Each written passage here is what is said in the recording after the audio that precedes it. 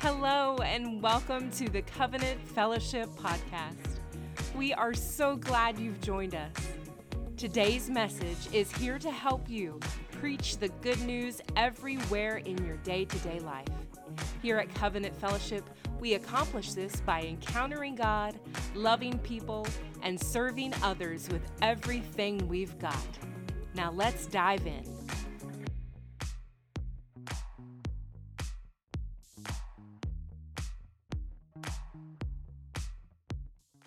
All right, we are finishing up a series, and I'm going to finish it up quickly this morning. It's called Unmasked.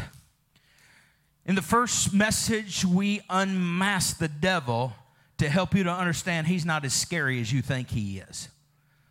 Oh, outside of Jesus and outside of the power of the Holy Spirit, yes, he's pretty intimidating, okay? But as a child of God, the Bible says, greater is he that is in you than he that is in this world. Last week, we used the thought unmasking God as though, now I understand God can't be masked because he's too big for that, but the culture and 21st century Christianity can tend to sometimes paint a picture or mask God, if you will, to be something that he's not, like the big fluff in the sky, the genie that you rub only when you're in trouble to get you out of your stuff, rather than him being the awesome, awe-inspiring, powerful, all at the same time terrifying, all at the same time loving and gracious, but at the same time the judge of all the earth. I made a statement last week that I saw the look on your face when I said Jesus didn't come to save you from the devil. He came to save you from the vengeance of the Father. And some people don't recognize that he's, because God says that he's going to judge all sin, and how you get out of the judgment of God is that you put your faith in Jesus and believe that he bore your sin for you on the cross, and that you don't follow sin, you follow after the ways of the Lord. If not, you find yourself staring in the face of the judgment of God. And the Bible says, as I read to you last week, it's a fearful thing to fall into the hands of the judgment of God. Can you say amen to that? Today, I want to unmask people.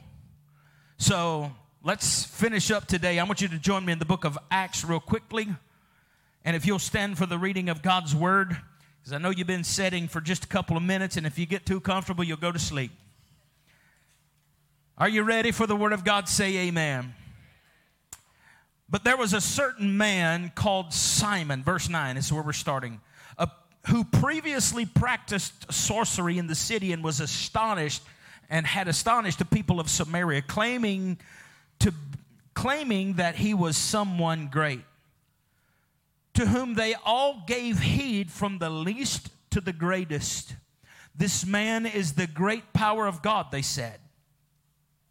And they heeded him because he had astonished them with his sorceries for a long time. But when they believed Philip as he was preaching the things concerning the kingdom and the name of Jesus Christ, both men and women were baptized. Check this out. And Simon himself also believed, and when he was baptized, he continued with Philip and was amazed, seeing the miracles and signs which were done.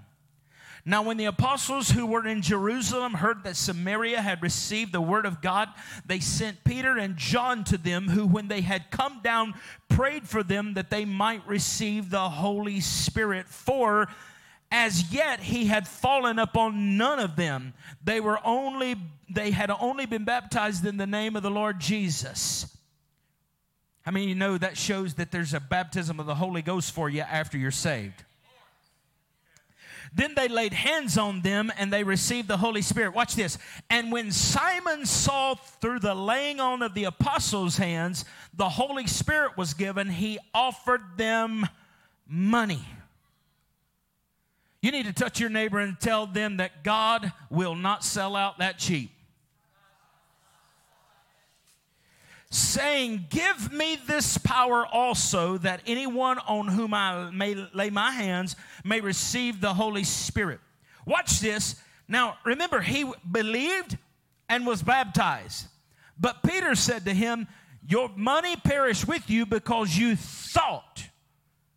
How many of you know sometimes your thinking can be jacked up? You thought that the gift of God was purchased with money. You have neither part nor portion in this matter, for your heart is not right in the sight of God. Repent, therefore, of this wickedness and pray God if perhaps the thoughts of your heart may be forgiven you. How many know your thinking matters? For I see that you are poisoned by bitterness and bound up by iniquity. Simon answered and said to him, pray to the Lord for me that none of these things which you have spoken may come upon me. How many nobody else can repent for you? How many know water didn't do it for him? I'm going to say this. How many know even believing didn't do it for him? Yeah, amen's got a little less right there. Now, you're reading the scripture with it. This is coming straight from the Bible. I want you to take for just a couple seconds and pray with me, and let's ask God to speak to our hearts and change our lives. Father, I love you. Father, I'm reminded of the song, open the eyes of my heart, Lord. I want to see you. Open the eyes of our heart. Open the eyes of our understanding that we may be enlightened today by the good word of God. I thank you for it. I give you praise for it. In Jesus' name, amen. You may be seated in the presence of the Lord.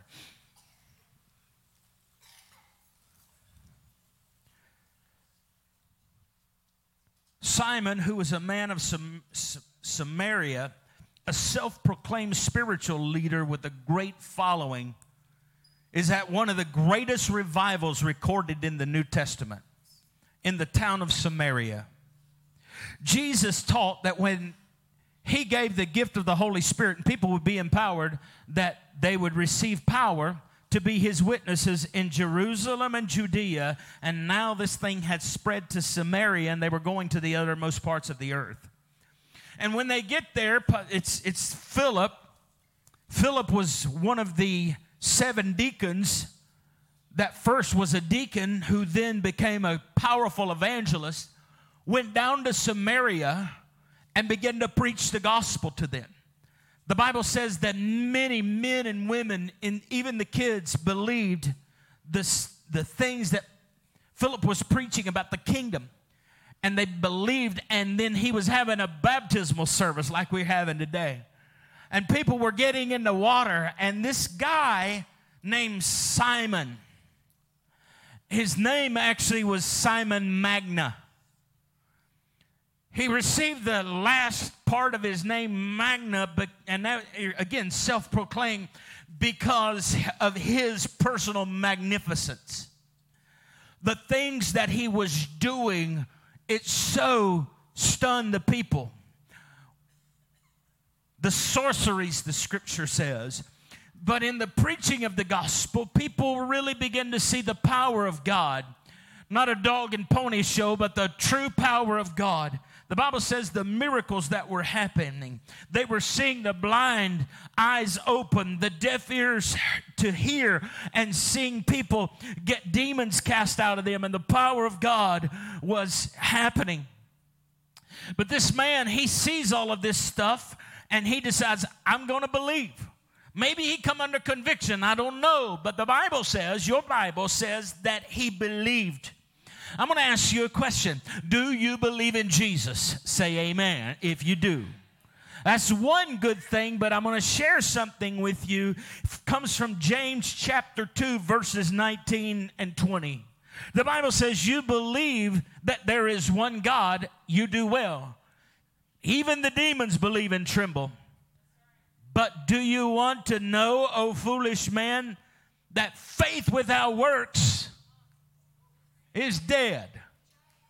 I needed to follow up the statement of do you believe, because the Bible does say believe on the Lord Jesus Christ and thou shalt be saved. But 21st century American Christian idea of believe is thought. The Bible function of believe is be, live. Be and live, which is where the word, English word comes, actually means be, live.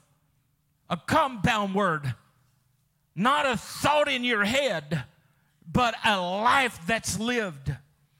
And the Bible says that we're to believe on him. But James says, here's what belief looks like.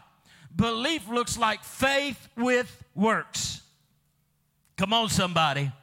I know you're not saved by your works, but you are saved to work. Come on. I need you to understand that this guy believed, but his works were going to be tested. Was his works tested when the waters came about? Well, maybe, maybe not. Because when you're in the midst of like church service like this, it's easy to feel the moment and jump in the water. Can you say amen to that? You can feel the moment, and when you're amidst all your buddies and friends and church people, it's easy to get into baptismal waters. When people are around cheering you on, it's easy to follow that path. And so here he was. He not only believed, but he was willing to get in the water. Nothing wrong with getting in the water because Jesus taught the disciples to make sure that you're baptizing people. You want to know your first step when you get saved? Get in the water. Get baptized. Matthew 28:19 tells us to go into all the world and make disciples and baptize them in the name of the Father, Son, and the Holy Spirit. That's what the Bible teaches us to do. And so that's what we set out to do today, is give everybody the opportunity to follow Jesus Christ in the way that we're supposed to believe on him authentically as well as follow him practically. But again, that's what this guy done. That's what he done. But what is it? There's something about the move of the Holy Spirit that will begin to somehow just separate authenticity for you. Any people can get in, anybody can just about get in a pool of water. You do it every day. Some of you only on Saturdays, but how many of y'all heard bath days on Saturday? You do it every day. Not a big deal to get in the water. It's just water, and we've even got this one warm for you. So if you're feeling chilly, this is a good place to warm up. There's water available. But the water's not the big deal. It is to authentically come into alignment with heaven and the ways of God. And so in the expression of faith, it's not do you believe in Jesus as a thought. It's not do you go into water as a sacrament. It is, are there a level of authenticity whereby you can see the reality of your heart is changed before God, and when the Spirit of God is moving and authenticity is called for, will you respond with personal ideas and personal identities, or will you respond in the God way?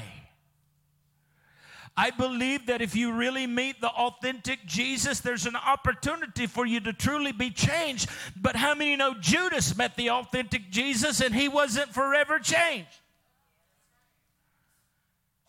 And apparently in the preaching of the gospel of Philip here, many people experienced the authenticity of God.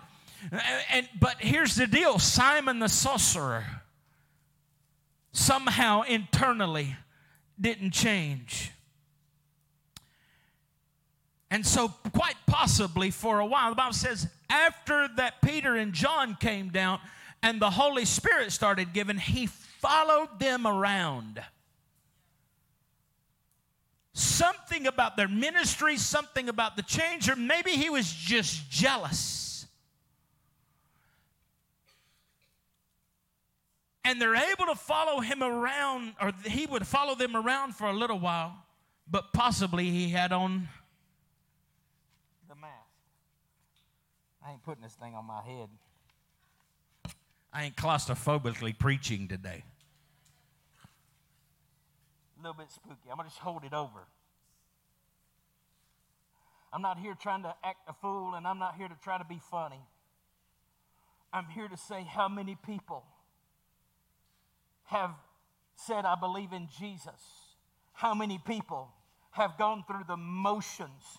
How many times have we sung songs? How many times have we done things that it seems right on the surface, but underneath there's something different? Really, at the heart level, there's something different. People come to church and put on a show. How many of y'all heard that before? People come to church and put on a show. What does the show look like? It's the show of really I am who I say I am, but God knows the difference. I want to see you authentically encounter the things of God, because to put on a show is such a tragic thing. To put on a show will keep you away from the true presence and power of God.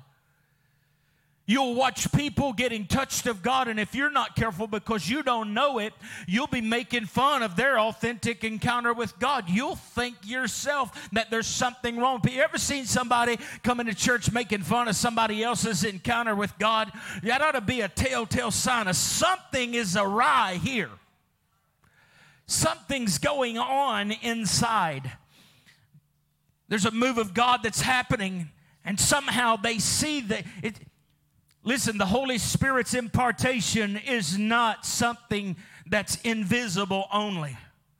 In other words, Simon the sorcerer sees that when John and Peter lay their hands on somebody, there is something so physical manifesting. I believe they're speaking in tongues. I believe that they are being touched by the power of God. Some of them might even be slain in the Spirit. Woo, slain in the Spirit. Yeah, the power of God coming upon somebody so strong that they're unable to stand under that kind of glory and power and presence. Something about what they were seeing, what he was seeing, caused him to say, if just the simplicity of laying your hands on somebody, that kind of demonstration happens, that's what I want.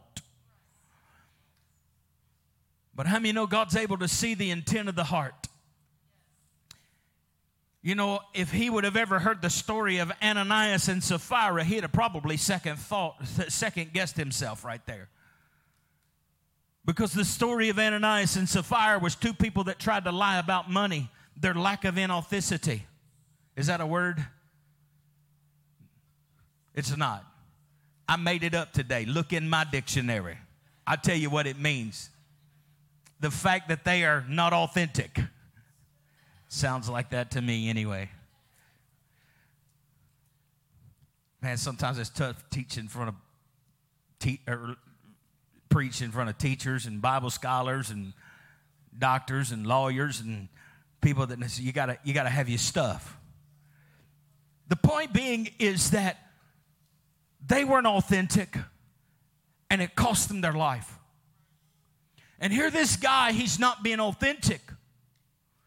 And the fact that he's not being authentic winds up costing him a rebuke at this particular point, that he's willing to say, just you pray for me. I know I don't have it all together, but you pray for me. Nothing wrong with somebody praying for you. Nothing wrong with somebody laying hands on you. But until you get it right before God, you can walk through enough prayer lines and put enough oil on your head till you look like a greasy pig in a county fair, but stay the same. A prayer line's not going to get it done for you. Come on. And I believe in the impartation, praying for, laying on of hands. But until your heart gets tender before God and gets right before God, a lot of things can happen. I got to finish right quick. So here's what we find out. Repentance is still right. Acts chapter 3 verses 19 through 20 says, repent therefore, be converted, that your sins may be blotted out, so that times of refreshing may come from the presence of the Lord, and that he may send Jesus Christ, who was preached to you before. I love that. So the baptism of the Holy Spirit, the power of God is moving in this service, and this guy has a chance. He's seeing miracles. He's seeing signs. He's seeing wonders. His mind says, okay, I believe in Jesus. He says, okay, water's required of me to go in. But what is that thing? What is it that's inside of me that keeps wanting me to cheapen down God and not be authentic with the Lord? I'd love to tell you that after that point, this man, Simon Magnus, had such an encounter with God. But if you do any research behind him, he goes on and starts a religion of Gnosticism. Do you know what Gnosticism is? It is personal spirituality based on personal knowledge, not on biblical knowledge. Sometimes I wonder if we're not full of Gnostic ideologies. It's what we want to believe about God rather than what's actually revealed about God. See, without proper understanding of the Word of God, without proper orthodoxy, we don't like that word, right? Proper orthodoxy. That means teaching, line upon line, precept upon. Without proper orthodoxy, you can't have proper orthopraxy. You don't practice it right if you don't know it right. If you don't know it right, you won't get it right. So he starts a religion, and people were persuaded to follow this guy. I could only imagine some of his stories. What makes this Peter and John so special? And so how do they have more revelation of spiritual things than us, than me? I know the same God. He loves me just the same. How many know every lie has to have a hint of truth in it? Just because God loves you doesn't mean He approves. Just because God's willing to send His Son to die for you doesn't make you automatically saved. Simon Magnus goes on, and the legend says that he goes to trial in Rome against the apostles when they were brought before the Roman Emperor Nero. He goes to testify against Peter. He goes to testify against these apostles. But while he was in Rome, he went to one of the Roman forums, and trying to prove himself to the people of Rome to demonstrate that he could fly, fell off of the Roman Capitol and died.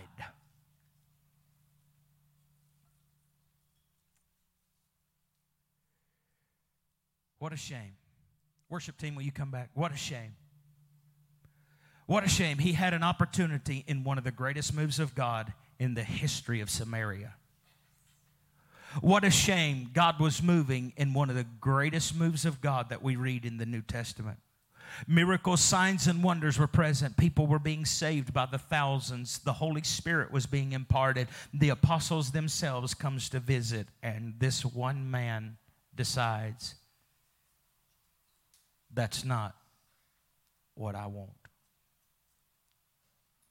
He tried to put it together for a little while, but he eventually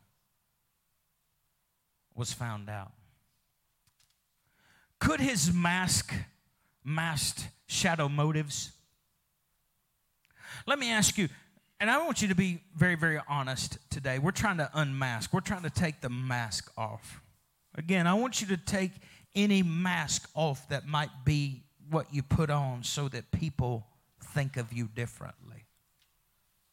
You know, in the season of Halloween, people put on the masks, personifying, portraying the Flintstones or whatever else.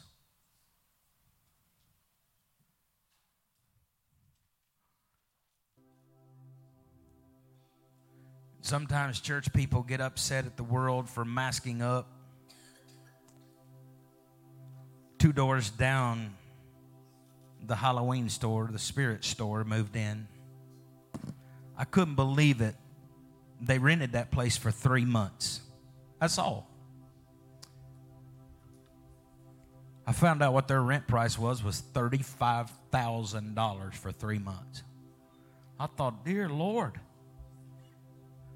But in the past 3 months, I have seen traffic in and out of there like, oh my goodness. So not only can they pay for rent at $35,000 and their overhead to stock an entire place, put shelves in it, stock the entire place, pay their employees and whatever else they have, their utilities, so on and so forth. So literally that just the setup of that store probably was in the neighborhood of $150,000 just to sell costumes to be ready for one day called Halloween. And again, they probably won't wear that costume every day.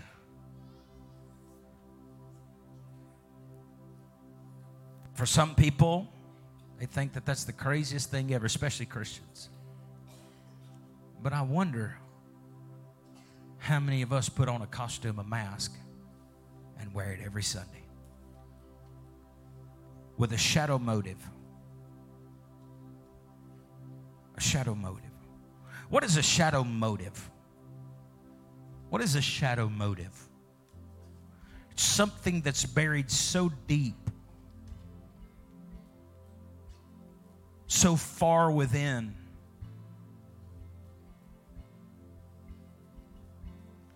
you don't see it readily because of the mask that's over top of the face.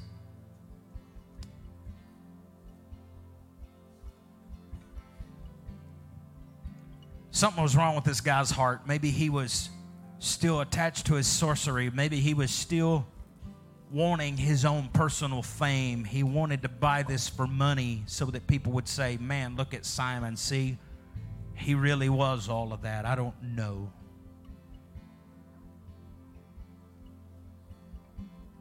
I don't know what your motive is for serving God. I have no idea.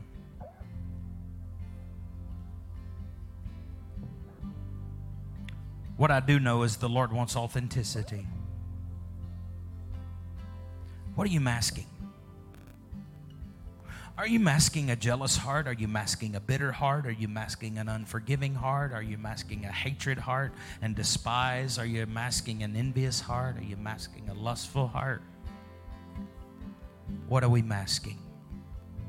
In this series, I feel like the Lord really was placing heavily on my heart to unmask some realities of the enemy, of who God is and who we really are. Because here's what I believe God wants to do. I believe He wants to do something powerful, deep, and authentic. And what He wants to do in the earth, He needs authentic Christians that doesn't have shadow motives buried within inside of their heart for what He's trying to accomplish. See, I believe in the power of God, and I believe that if Simon's heart was authentic and he said, I too want to pray for people, that they would receive the power of God, that they would experience Jesus more fully, that they would go and preach the gospel and know who Jesus is and know the power of the kingdom of God. I believe with all of my heart that that story would be very different.